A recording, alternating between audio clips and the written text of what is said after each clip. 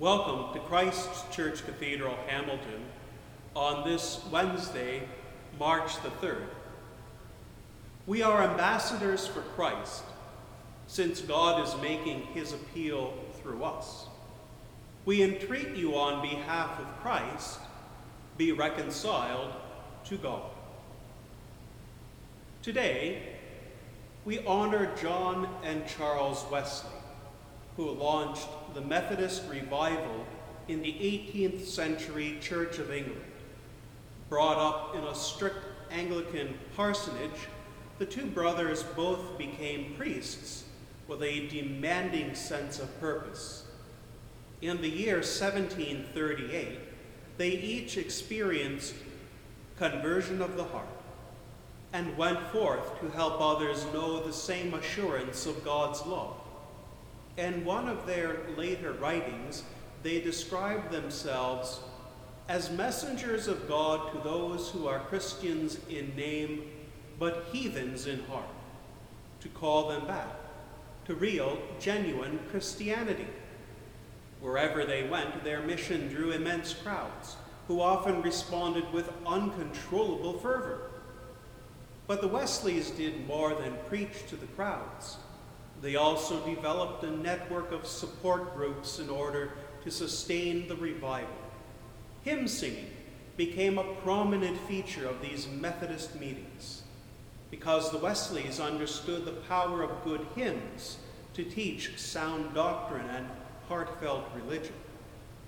Charles alone wrote nearly 6,000, and a good many are still cherished by all English-speaking Christians. For instance, hark the herald angels sing, Christ, whose glory fills the skies, and love divine all loves excel.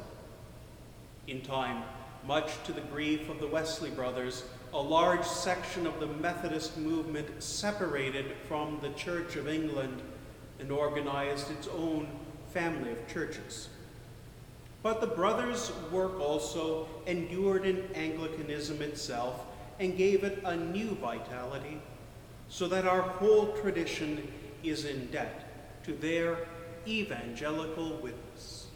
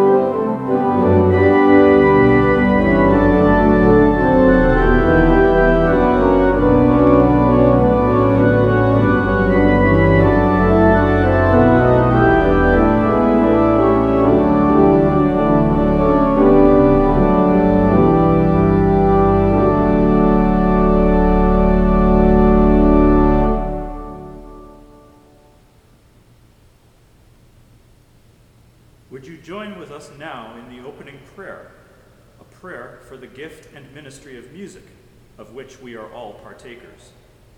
Please respond with the bold-faced print. Creator God, because you make all that draws forth our praise and the forms in which to express it, we praise you. Because you make artists of us all, awakening courage to look again at what is taken for granted, grace to share these insights with others, vision to reveal the future already in being, we praise you. Because you form your word among us, and in your great work embrace all human experience, even death itself, inspiring our resurrection song, we praise you. Yours is the glory. Amen. So, time for our hymn festival to begin. Christ whose glory fills the skies. This hymn, like so many of Wesley's hymns, contains several scripture allusions. The idea of the glory of the Lord filling the skies, especially at morning, can be seen in passages such as Exodus 16:7, "In the morning you shall see the glory of the Lord," or 2 Samuel 23, verse 4, "He dawns on them like the morning light." Jesus said, "I am the light of the world," John 8:12 and 9:5, and John called him the true light, which gives light to everyone, as read in John 1, verse 9. Wesley used the name Son of Righteousness, which is from Malachi 4, verse 2. He used this name frequently in his hymns, including "Hark the Herald Angels Sing." Similarly, "Day star in my heart appear" is almost a direct quote from 2 Peter 1, verse 19. In the second verse, Wesley shifted his approach. As Carl Daw has noted, Wesley does not continue with this intense level of scriptural allusion, but moves ahead to emphasize the desirable by considering its opposite. The second stanza speaks of how the return of natural daylight in the morning is still dark, cheerless, and joyless if it is without the mercy of Christ. The third stanza is a prayer, asking for Christ to pierce the heart and be displayed in the life of the worshiper. The tune, known as Ratisbon, has a long history, tracing back to a German folk hymn from the early 15th century, leading to Martin Luther adapting the hymn for his Reformation efforts. The connection between Ratisbon and Christ whose glory fill the skies happened in the first edition of Hymns Ancient and Modern. In spite of the frequent pairing of these two items, which Paul Westermeyer called an apt tune for Wesley's text, this tune is not universally loved as a proper setting for Wesley's hymn. Australian scholar Wesley Milgate was particularly unimpressed, saying the tune, having got off to a drab start, maintains its dullness with consistency. Sing it, if you must, with some attempt at cheerfulness.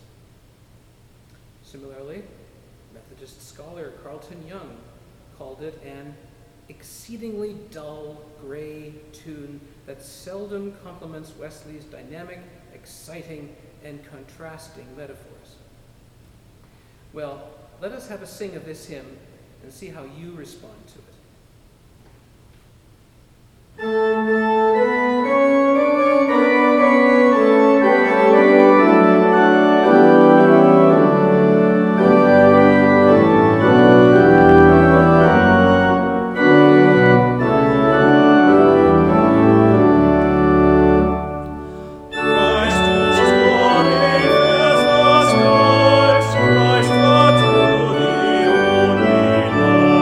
Son of righteousness,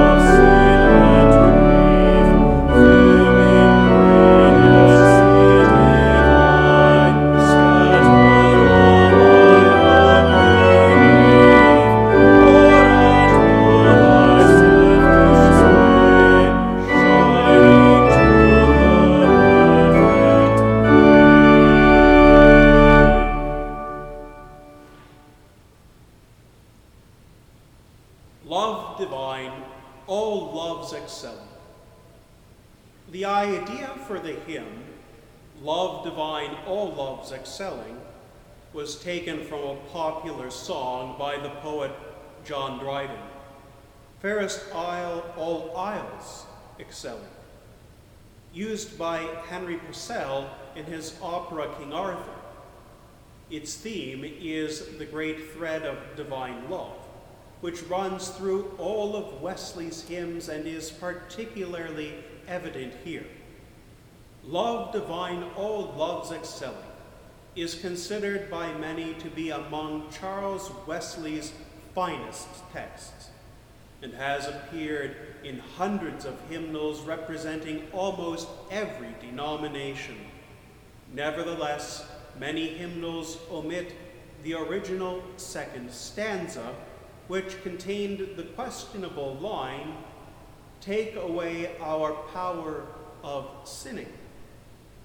This hymn, in the words of Albert Bailey, voices the universal recognition that God is the kind of person Jesus would call Father, that people need a moral reconstruction, and that the efficient means to our spiritual growth is the indwelling Spirit of Christ. He goes on to say, we do not have to call ourselves bad names, but we do have to aspire and struggle and transform under the eyes and by the strength of God. Addressed to Christ, this text begins as a prayer for the indwelling of his love in our lives. Fix in us thy humble dwelling, and let us all thy life receive. A tone of praise and adoration runs throughout the text, but the final stanza is clearly a prayer for sanctification, for consistently holy lives.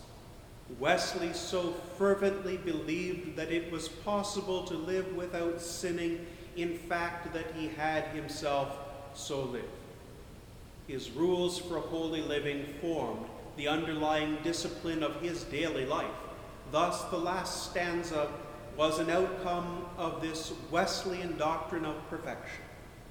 While this doctrine was one of the hardest things his friends had to bear, it is our fervent Christian prayer that our sanctification will ultimately lead to glorification. As is customary in a Charles Wesley text, biblical allusions abound. We might well be astonished as to the number of scriptural references attached to this hymn. Then as now, every word of Scripture, if correctly interpreted, is thought to be true. Nothing could give a hymn text more theological and missional sturdiness than to fill it with scriptural language. Throughout this prolific period of hymn writing of the 18th century, therefore, scriptural language and allusion abound.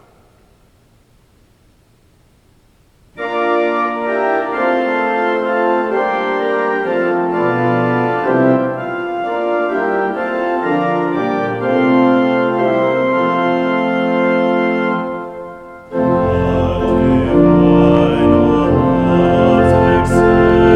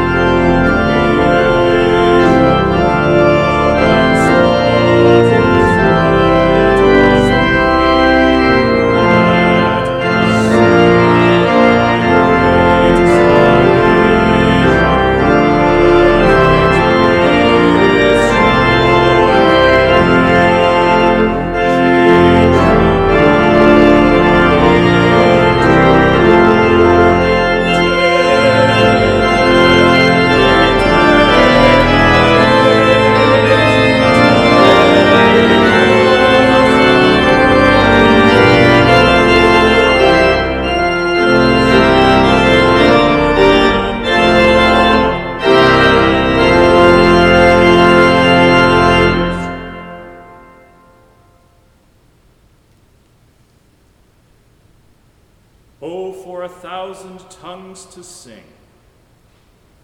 This hymn was written on May 21st, 1739, the anniversary of Charles' conversion.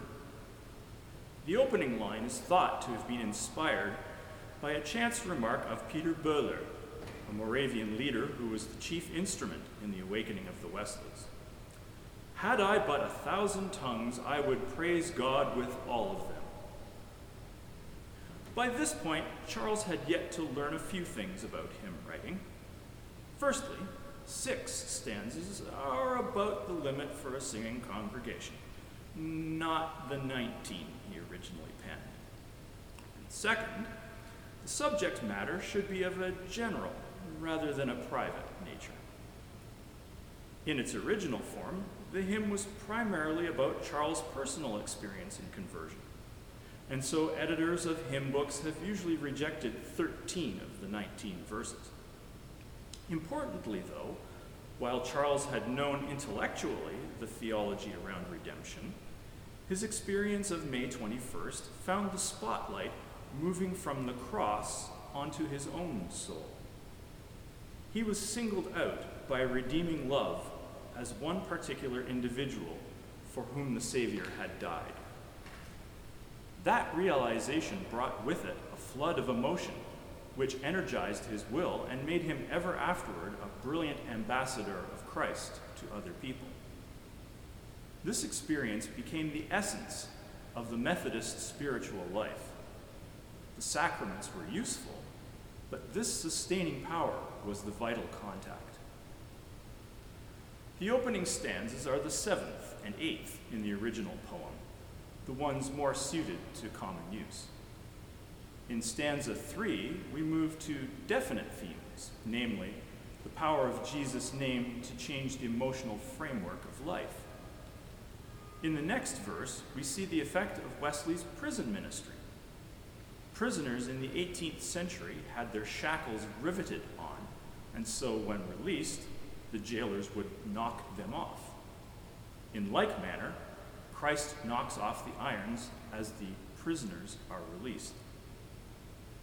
On this theme of Wesley's prison experience, the remaining 6 stanzas of the original enumerate the classes of sinners cleansed by the sacrifice of Christ: harlots, publicans, thieves, murderers, and people consumed by lust or pride.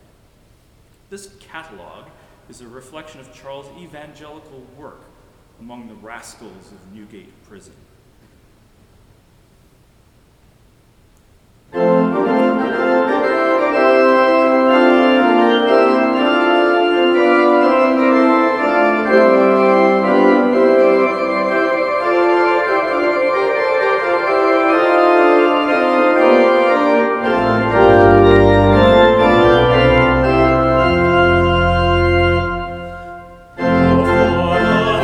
1,000 tongues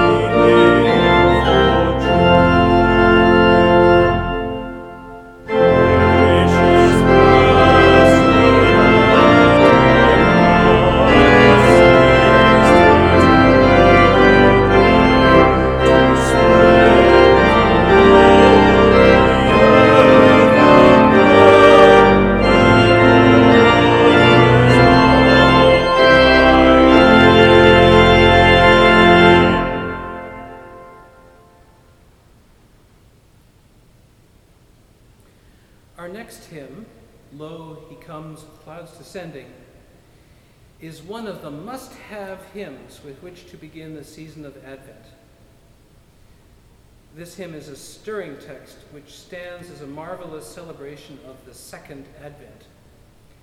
This term is used to describe the time when Christ comes to receive into glory all his saints and to rule the universe forever. Terribly apocalyptic stuff, this, as can be reasonably expected for the start of the Advent season. In 1750, John Cennick, a friend of John and Charles Wesley, wrote an Advent hymn that began, "Lo, he cometh, countless trumpets blow before his bloody sign." Wesley decided to use this first line, but completely recast the rest of this crude Cennick hymn text. Politely, he waited 6 years after Cennick's death to do so. Wesley then published his version in Hymns of Intercession for All Mankind, 1758, with the title, Thy Kingdom Come, changed to The Second Advent in other editions. Though later hymnals occasionally mixed Cennick's lines with Wesley's, most modern hymnals will include most of Wesley's original text. Again, like so many of Wesley's texts, Lo, he comes abounds in biblical imagery. The ideas and language are borrowed from the apocalyptic readings found in Revelation. The whole hymn is largely based around Revelation 1, verse 7. Behold, he cometh with clouds, and every eye shall see him, and they also which pierced him. And all kindreds of the earth shall wail because of him. Even so, Amen. Stanzas 1, 2, and 4 are based on the rich language of John's apocalyptic visions recorded in Revelation 1, 7 and 5, 11 to 13. The third stanza reminds us that Christ's wounds and atoning death should lead us to greater faith and ultimately to our worship of Christ in glory, as Christ himself reminded the doubting Thomas. Stanza 4 is a majestic doxology to Christ, our Savior and Lord. Organists enjoy playing an embellished version when it comes to the last verse of a hymn. These reharms, as they are called in the business, can be breathtaking. Only you in the congregation have to keep singing. The harmonic and occasionally rhythmic flights of fancy are designed to heighten the fervor of the last verse and bring the hymn to a majestic conclusion. Such is the case here with this brilliant reharm by Martin Howe. Martin Howe spent most of his career as a church musician and organist working at the Royal School of Church Music in the UK, and among other things developed the chorister training scheme through which many thousands have been introduced to a lifetime appreciation of and participation in church choral music. Howe's arrangement here is exhilarating both for the congregation as well as the organist.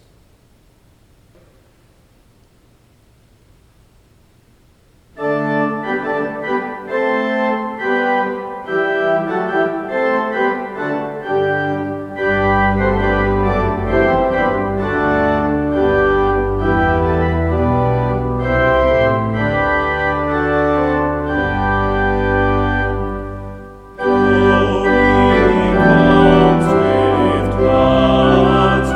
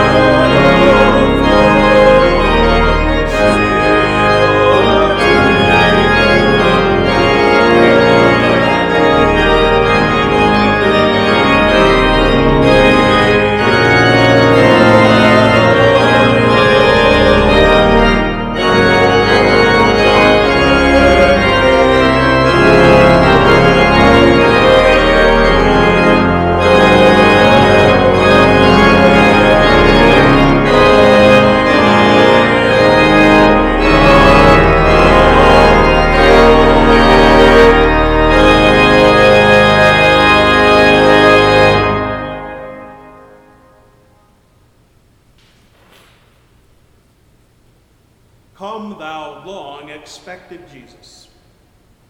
One of Charles Wesley's most endearing Christmas hymns, Come, thou long-expected Jesus, was first published in Hymns for the Nativity of our Lord in 1745.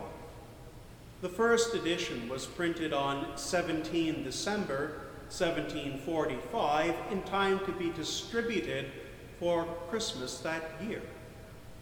The collection was relatively small, just 18 hymns, but it was so popular it was reprinted 27 times through 1791. This hymn, in its original form, consisted of only 2 stanzas of 8 lines, without music and without a title or heading. Wesley made minor revisions, for example, changing from our fears and sins relieve us to release us in the 1777 printing.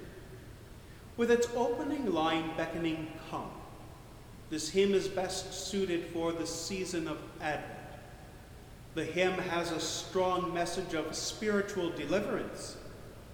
The first stanza applies several descriptors to the Christ child: strength, consolation, hope of all the earth, desire of every nation, and joy of every longing heart. The second stanza drives home its point by using repetition, listing 3 circumstances for which the Savior will be born, followed by the urgency of now.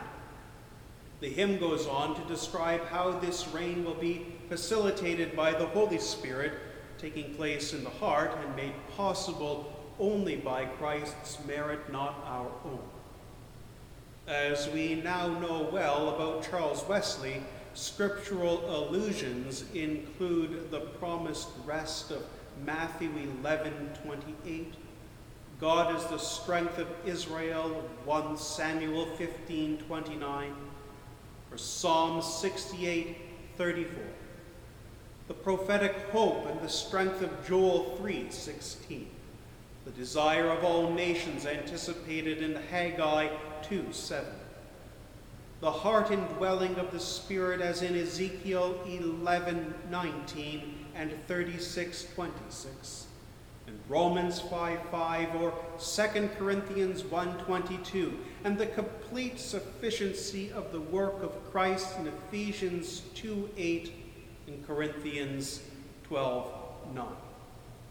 Hymnologist Carl Daw summarized the hymn nicely. Despite the title of the collection in which this text was published, and despite the 4 appearances of Born Here, this is not so much a hymn about nativity as it is about incarnation. The details of the birth are never mentioned. No manger, no shepherds, no angels. Yet there is an awareness here that the larger mystery being celebrated leads to the sending of the Holy Spirit and comes full circle in Christ's reign and glory, when God's people will find freedom from fear and sin, when hope will be fulfilled, and when human hearts will be aligned with God's saving purposes.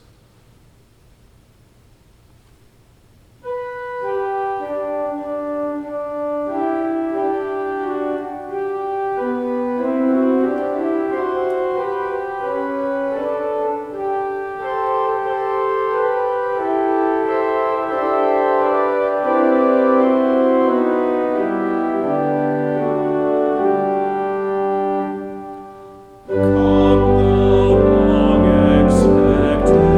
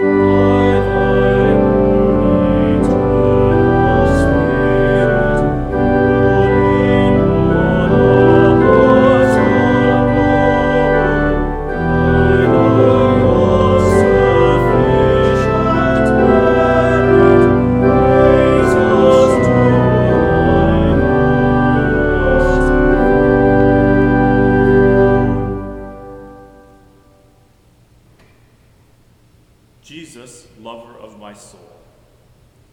This is the most famous of all Charles Wesley's 6,500 hymns. It is found in all our hymnals and has been translated into all the languages of the world. No one seems to know the circumstances around the creation of this hymn. We can dismiss as sentimental legends the telling of doves or hawks flying through his window and taking refuge from a storm. When written in 1739, he had not yet become an itinerant evangelist or been mobbed. Most likely, the text came spontaneously from the depth of his soul and bears the mark of the spiritual experiences that occurred during his early life. These would include the near sinking of his ship during an Atlantic storm when returning to England in the fall of 1736. In light of this narrative, written down in his journal for 1736, read again the first two stanzas of the hymn, Jesus, lover of my soul, and other refuge have I none. The other major impetus for this hymn, of course, was his own spiritual awakening in 1738, which proved to be a turning point in his career. It was also the moment that he was cured of a terrible fever, his bodily strength being almost miraculously restored. Now compare this story, further described in his journal, with stanza 3 of the hymn, Thou, O Christ, art all I want. From a self-distrustful and over-anxious clergyman with uncertain aim, he became a fiery evangelist, a veritable voice of God, swaying with his eloquence vast outdoor audiences all over England, Wales, and Ireland. Finally, his work as a prison chaplain was a further inspiration to this hymn. In the words, again, of Albert Bailey, this prison work and the souls Wesley helped save lent its subconscious press and imagery to the creation of this hymn. His emotional commitment to his evangelism climaxed during the week of July 12th to 19th, 1738, when 10 felons from Newgate Prison were executed. Again, his journal reveals the minute-by-minute conversion experience he offered to each prisoner, gracefully received. Now recall the final stanza. Plenteous grace with thee is found. Thus, this hymn helps us to realize the great sincerity found in the hymn texts of Charles Wesley, in which all the language is biblical. It is also a reflection of lower-class 18th century conditions, and as a result, the passionate temper of the great revival in the midst of such a societal upheaval and evolution.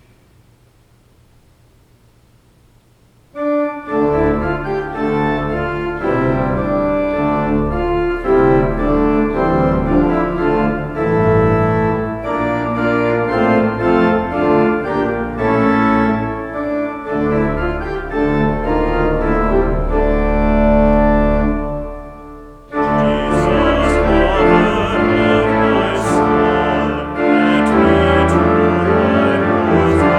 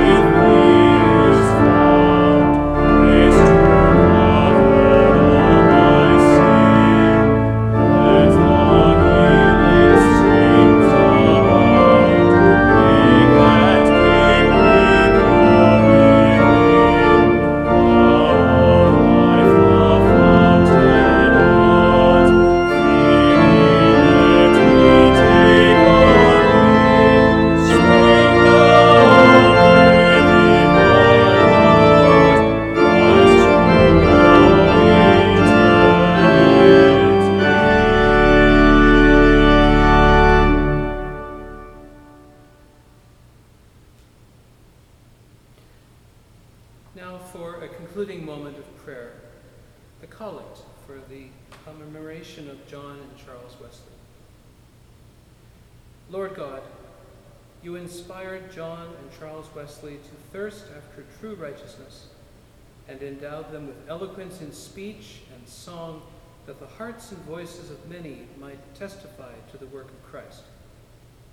Grant us, we pray, the power of your Spirit to kindle anew in hearts grown cold the ardent love of Jesus Christ, who is alive and reigns with you and the Holy Spirit, one God, now and forever. Amen. And would you join us in the prayer of parting?